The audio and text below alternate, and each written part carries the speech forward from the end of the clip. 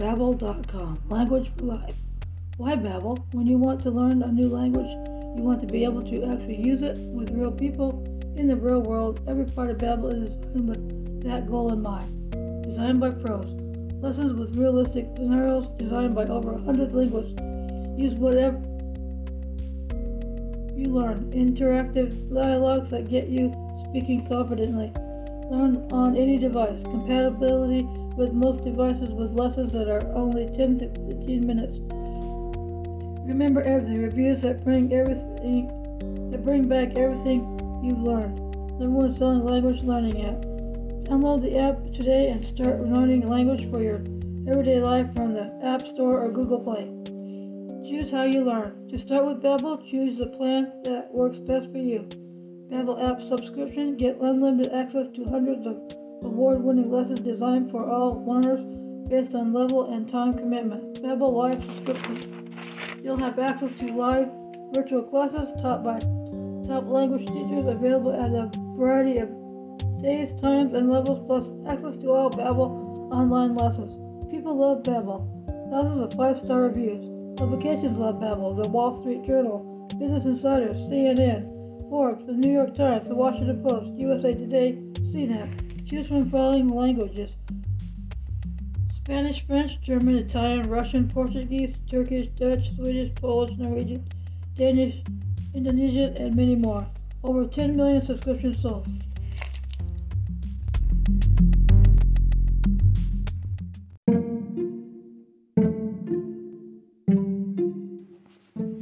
Good morning, here is Chapter 4 of American Dirt by Jeanine Cummins. On the occasion the first encounter, Javier Crespo Fuentes arrived alone at Lydia's shop on Tuesday morning just as she was setting her chalkboard on the sidewalk outside. That week she selected 10 books from faraway places to remote on with a hand chalk sign that read, "Books cheaper than airline tickets." She was holding the door open with one leg as she lifted the sign through, and then he appeared, approaching quickly to help with the door. The bell above them jangled like a pronouncement. "Thank you," Lydia said. He nodded, but far more dangerous. She frowned and propped open the easel. "I'm sorry." "The sign," he gestured, and stood back to assess her lettering. "Books are cheaper than traveling, but they're also more dangerous." Lydia smiled. "Well, I suppose that depends on where you travel." They went inside, and she left him to his own counsel while he browsed the stacks, but then at last he approached the counter and set his books beside the register. She was startled by his selections. Lydia had owned this store for almost 10 years, and she'd stocked it with both books she loved and books she wasn't crazy about but knew would sell. She also kept a healthy inventory of note cards, pens, calendars, toys, games, reading glasses, magnets, and keychains, and it was that kind of purchase along with the splashy bestsellers that made her shop profitable. So it had long been a secret pledge of Lydia's that, hidden among all the more popular goods, she was able to make a home for her best-loved secret treasures, gems that had blown open her mind and changed her life, books that in some cases had never been translated into Spanish, but that she stocked anyway, not because she expected she'd ever sell them, but simply because it made her happy to know they were there. There were perhaps a dozen of these books stashed away on their ever-changing shelves, enduring among a cast of evolving neighbors. Now and again, when a book moved her, when this book opened a previously undiscovered window in her mind and forever altered her perception of the world, she would add to it those secret ranks. Once in a great while, she'd even try to recommend one of those books to a customer. She did this only when the customer was someone she knew and liked, someone she trusted, and to appreciate the value of the treasure being offered, she almost always disappointed. In the 10 years she'd been doing this, only twice had Lydia experienced the pleasure of a customer approaching her counter with one of those books in hand, unsolicited. Twice in 10 years there had been a wild spark of wonder in the shop when the bell above the door was like mistletoe, a possibility of something magical. So when Javier approached Lydia as he stood behind the register perusing catalogs, when she lifted his selections from the counter to ring them up, she was astonished to find not one, but two of her secret treasures among them: Heart You Fully Pumped by Leah Hager Cohen and Whereabouts of Aeneas McNulty by Sebastian Barry. Oh my God, Lydia whispered. Is something wrong? She looked up at him, realizing she hadn't actually looked at him yet, despite the cheerful banter earlier.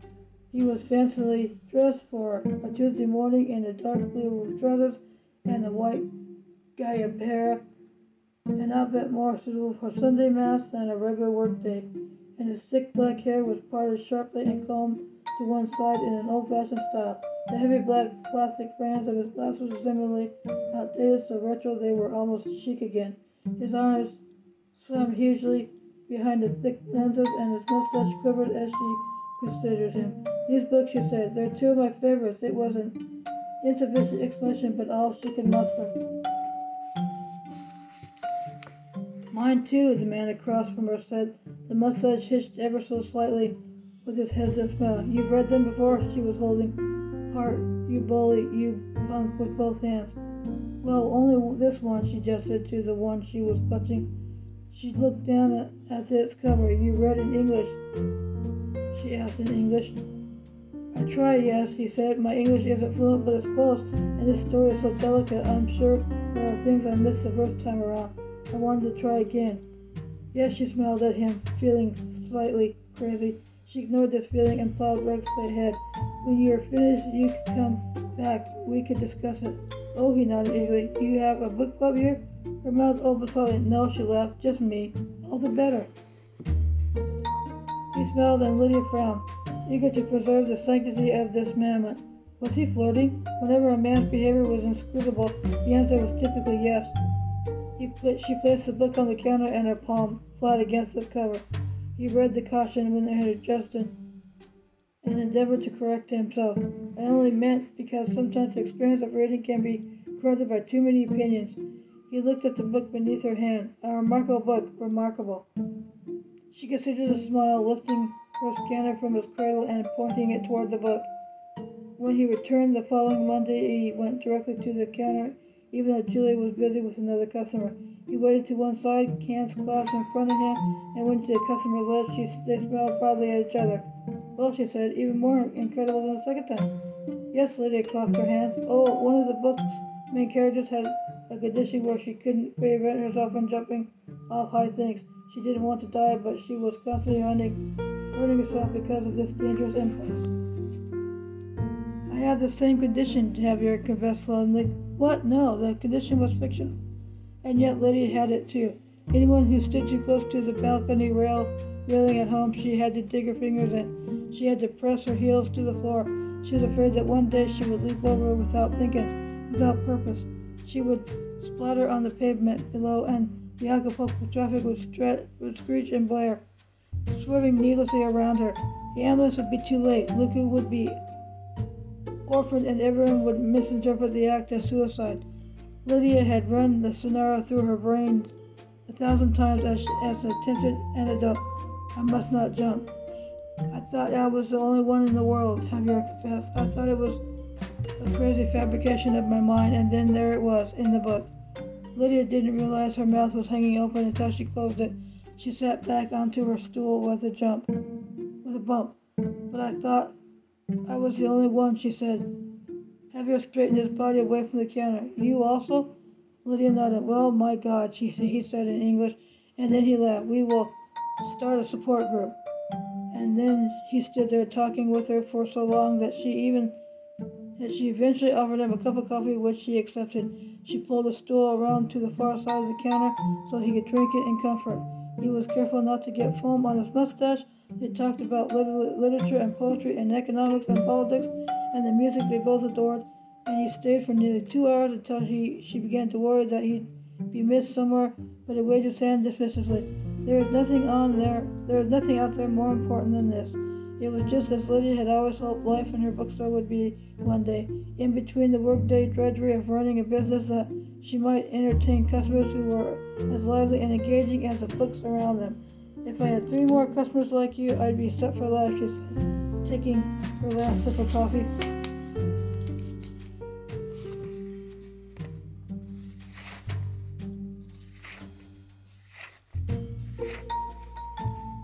He placed a hand across his chest and bowed slightly. I shall try to be enough, and then he said casually, softly, if I had met you in a different life, I would ask you to marry me. Lydia stood abruptly from her stool and shook her head. I'm sorry, Javier said. I didn't mean to make you uncomfortable. She gathered the cups in silence. The treachery wasn't in receiving his confession. The treachery was in her unspoken response. In a different life, she might have said yes.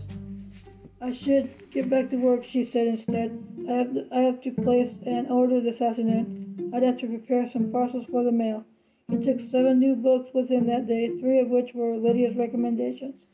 On the following Friday morning, a summer shower washed down the street, and 2 large, worrisome men crowded themselves in beneath the awning that hung above Lydia's bookshop door. Moments later, Javier appeared, and Lydia felt a strong measure of happiness. There would be new books to discuss. She tried to behave naturally, but as she watched those men in the doorway, her breath constricted in her chest. They make you nervous, Javier observed. I just don't know what they want.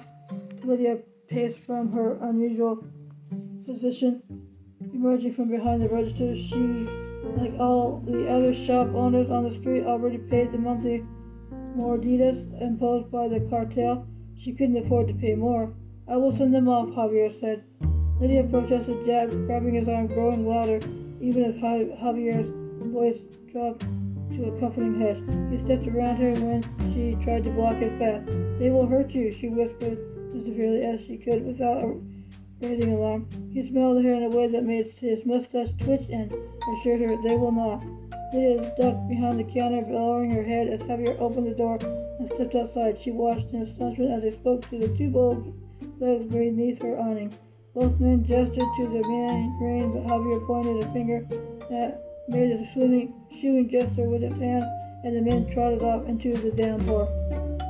Lydia was reluctant to understand. Even as his visit continued and lengthened, as their conversations deepened into more personal matters, as she caught fleeting glimpses of the men on 2 other occasions, Lydia Wilford forgot the power Javier had wielded on that rainy morning. When eventually he spoke enduringly about his wife, whom he called La Reina de mi Corazon, the queen of my heart, Lydia felt her defenses relax, those shields drop further still when he revealed the existence of a young mistress whom he called La Reina de mis Pantalones, the queen of my pants. Disgusting, she said, but she surprised herself by laughing too.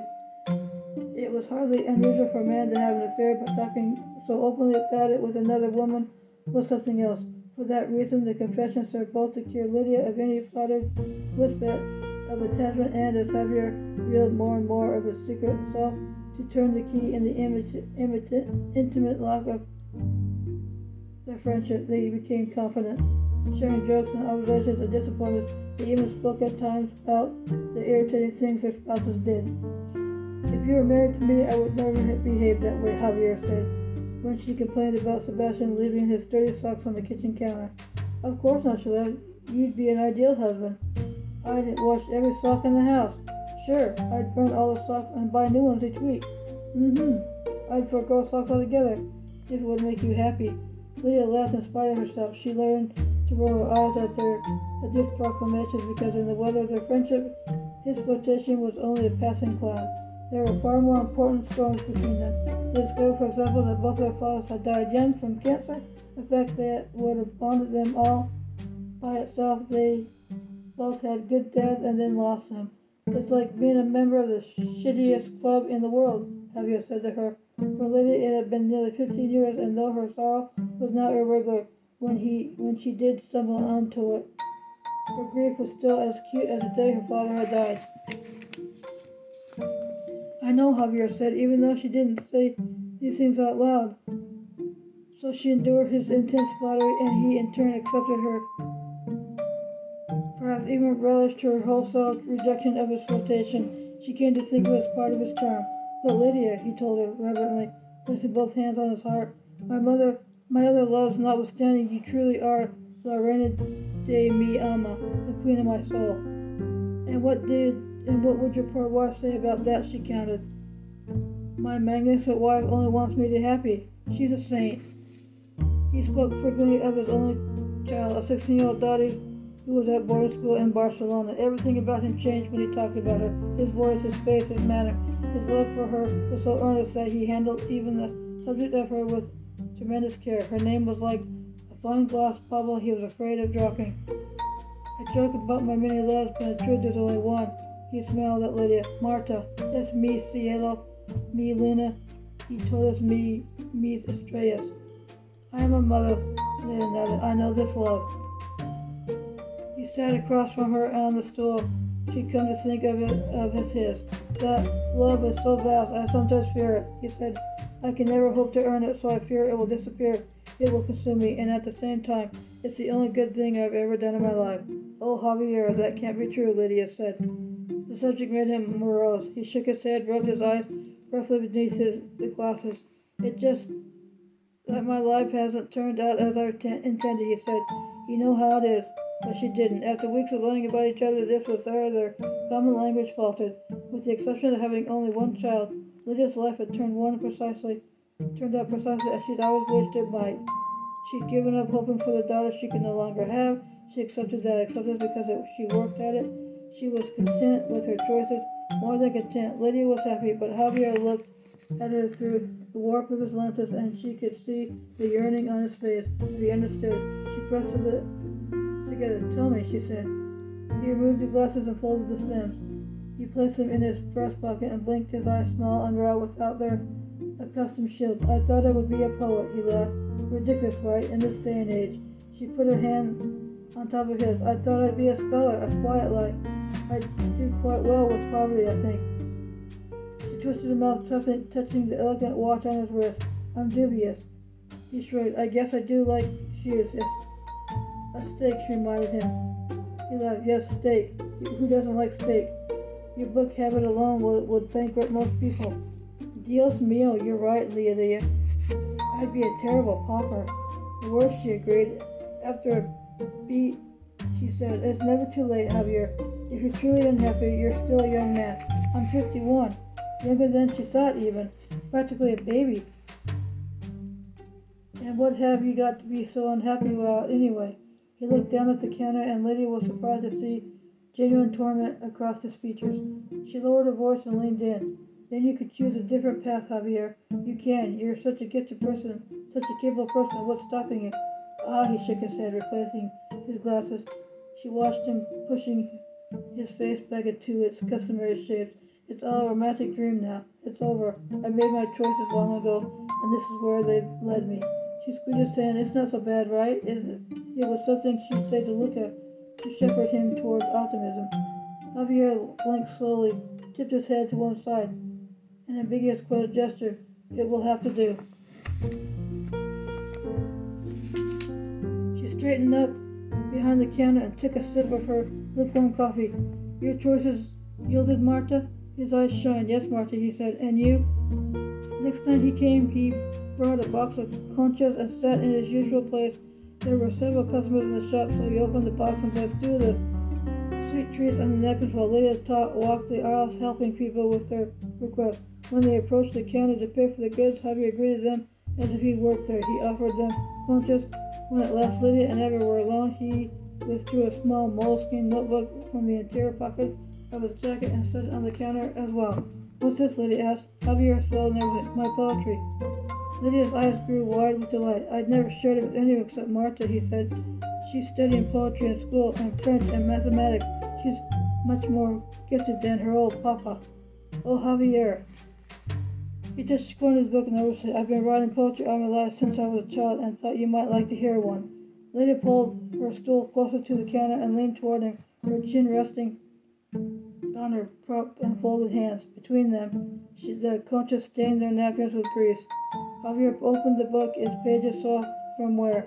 He leafed carefully through them until he came to the page he had in mind. He cleared his throat before he began. Oh, the poem was terrible. It was both grave and frivolous, so bad that it made Lydia love him much, much more, because of how vulnerable he was in sharing it with her. When he finished reading and looked up for her reaction, his face was a twisted worry, but her eyes were bright and reassuring, and she genuinely meant the words she gave him in that moment. How beautiful, how very beautiful. The maturing friendship with Javier was surprising in its swiftness and intensity. The flirtation had mostly ceased, and in its place was discovered an intimacy she seldom experienced outside of family. There was no feeling of romance on Lydia's end, but their bond was refreshing. Javier reminded her in the middle of her mothering years that life was exciting, and there was always a possibility of something or someone previously undiscovered. On her birthday, a day Lydia did not recall revealing to him, Javier arrived with a silver parcel the size of a book. The ribbon said, Jacques and Jeanine, the principal chocolatier in Paris, Javier explained. Lydia demurred, but not convincingly. She loved chocolate, and she actually ate every last one of the tiny amounts before Sebastian and Luca arrived at the shop that evening to take her out for her birthday dinner. Because of the erection of rivals between rival cartels in Acapulco, Lydia and her family, indeed most residents, no longer frequent their favorite neighborhood cafes. The challenger to the establishment was a new cartel that called itself Los Jardineros, a name that failed, initially to evoke the appropriate fear in the populace. That problem had been transitory. Shortly after their formation, everyone in the city knew that the gardeners used guns only when they didn't have time to indulge their creativity. They preferred tools were more intimate: spade, axe, sickle, hook, and machete. The simple instruments of hacking and trenching. With these, Los Jardineros moved the earth at these they seared and buried their rivals. A few of the dethroned survivors managed to join the ranks of the conquerors.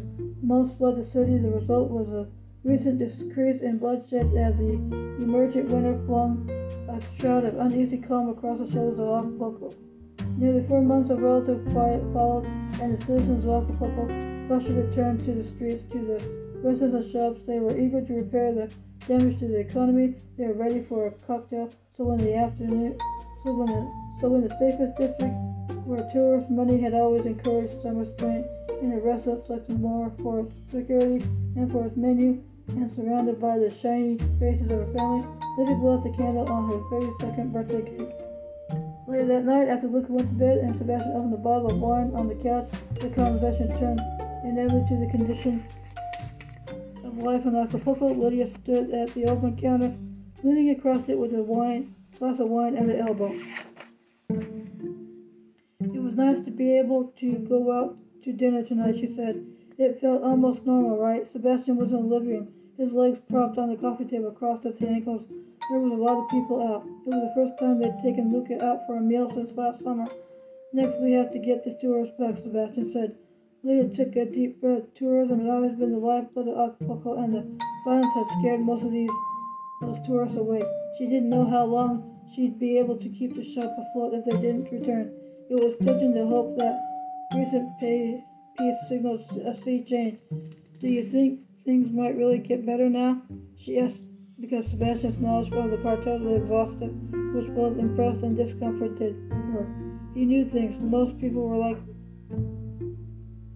Lydia. They didn't want to know. They tried to insulate themselves from the ugliness of the narco-violence because they couldn't handle it. But Sebastian was ravenous for it. A free press was the last line of defense. He said the only thing left standing between the people of Mexico and complete annihilation. It was his vocation, and when they were young, she'd admire that idealism. She'd imagined that any child of Sebastian's would come out of her womb honorably with a fully formed and unimpeachable morality. She couldn't even have to teach her babies right from wrong. But now the cartels murdered a Mexican journalist every few weeks, and Lydia recoiled from her husband's integrity. I felt sanctimonious, selfish. She wanted Sebastian alive more than she wanted his strong principles. She wished he would quit, do something simpler, safer. She tried to be supportive, but sometimes it made her angry that he chose his danger. When the anger flared up and intruded, they moved around it like a piece of furniture too big for the room it occupied. It's already better, Sebastian, and thoughtfully from behind his wine glass. I mean, it's quieter, Lydia said. But it's really better. But is it really better? That depends on your criteria, I guess. He looked up at her. If you'd like to go out to dinner, then yes, things are better. Lydia frowned. She really did like to go out to dinner. What was she? Was she that superficial? The new Jefe is smart, Sebastian said. He knows stability is under key, and he wants peace. So we'll see. Maybe things will get better under Los Jardineros than they were before. Better how? You think he can fix the economy? Bring back tourism? I don't know, maybe. Sebastian shrugged. if he can really stanch the violence long term. For now, at least it's limited to other narcos. They're not running around murdering innocents for fun. What about that kid on the beach last week? Collateral damage. Lydia cringed and took a gulp of wine. Her husband wasn't a callous man. She hated when he talked like this. Sebastian saw her flinch and stood up to reach across the counter. He squeezed her hands. I know it's awful, he said, but that kid on the beach was an accident. He was caught in the crossfire, that's all I meant. They weren't gunning for him. He tugged lightly on her hand. Come sit with me. Lydia rounded the corner and joined him on the couch. I know you don't like to think of it like this, but at the end of the day, these guys were our businessmen, and this one is smarter than most. He put his arm around her. He's not your typical narco. In a different life, he could have been Bill Gates or something, an entrepreneur. Great, she said, throwing one arm across his midsection and resting her head on his chest. Maybe he should run for mayor. I think he's more of a Chamber of Commerce kind of guy, Sebastian laughed, but Lydia couldn't. They were quiet for a moment, and then Sebastian said, La Luchesa. What? What's his name? That's his name, the owl. Now she was able to laugh. Are you serious? She sat up to look him in the face to determine if he was messing with her. Sometimes he figured nonsense just how gullible she was.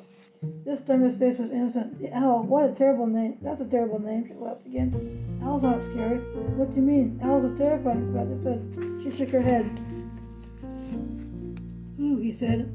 Oh my God, stop it. He worked his fingers into her hair and she felt content there, leaning against his chest. She could smell the sweet, wet wine on his breath. I love you, Sebastian. Ooh, he said again. They both laughed. They kissed, left their wine on the table. It wasn't until much later that night when Lydia sat trying to read in the circle of lamplight that illumined only her side of the bed, where Sebastian had long since fallen asleep, his head resting on the bare skin of his arm. His snore a soft veil of familiarity in the room that Lydia felt the dark was something worse than pierced her consciousness. Something Sebastian had said. In a different life, he could have been Bill Gates. She folded her book close and set it on her nightstand. In a different life, the words echoed uncomfortably through her mind. She pulled off the covers and swung her legs over the edge of the bed.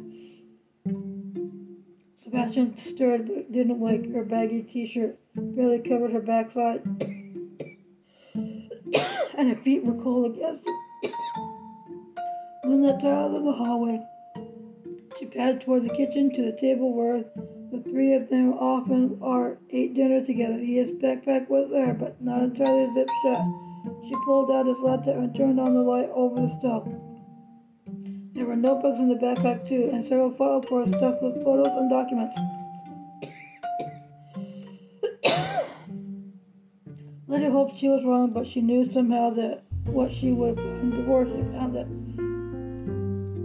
Near the bottom of the second pictures in the second floor, they're sitting at a table. They were sitting at a table and rounded with several other men. The face that was now dear to her, the wide mustache, the recognizable glasses. There was no question who Lechuza was. Behind the wine and the cake and dinner, she could still taste his chocolates on her tongue. Thank you for listening to this chapter. Have a good week and enjoy the holiday season.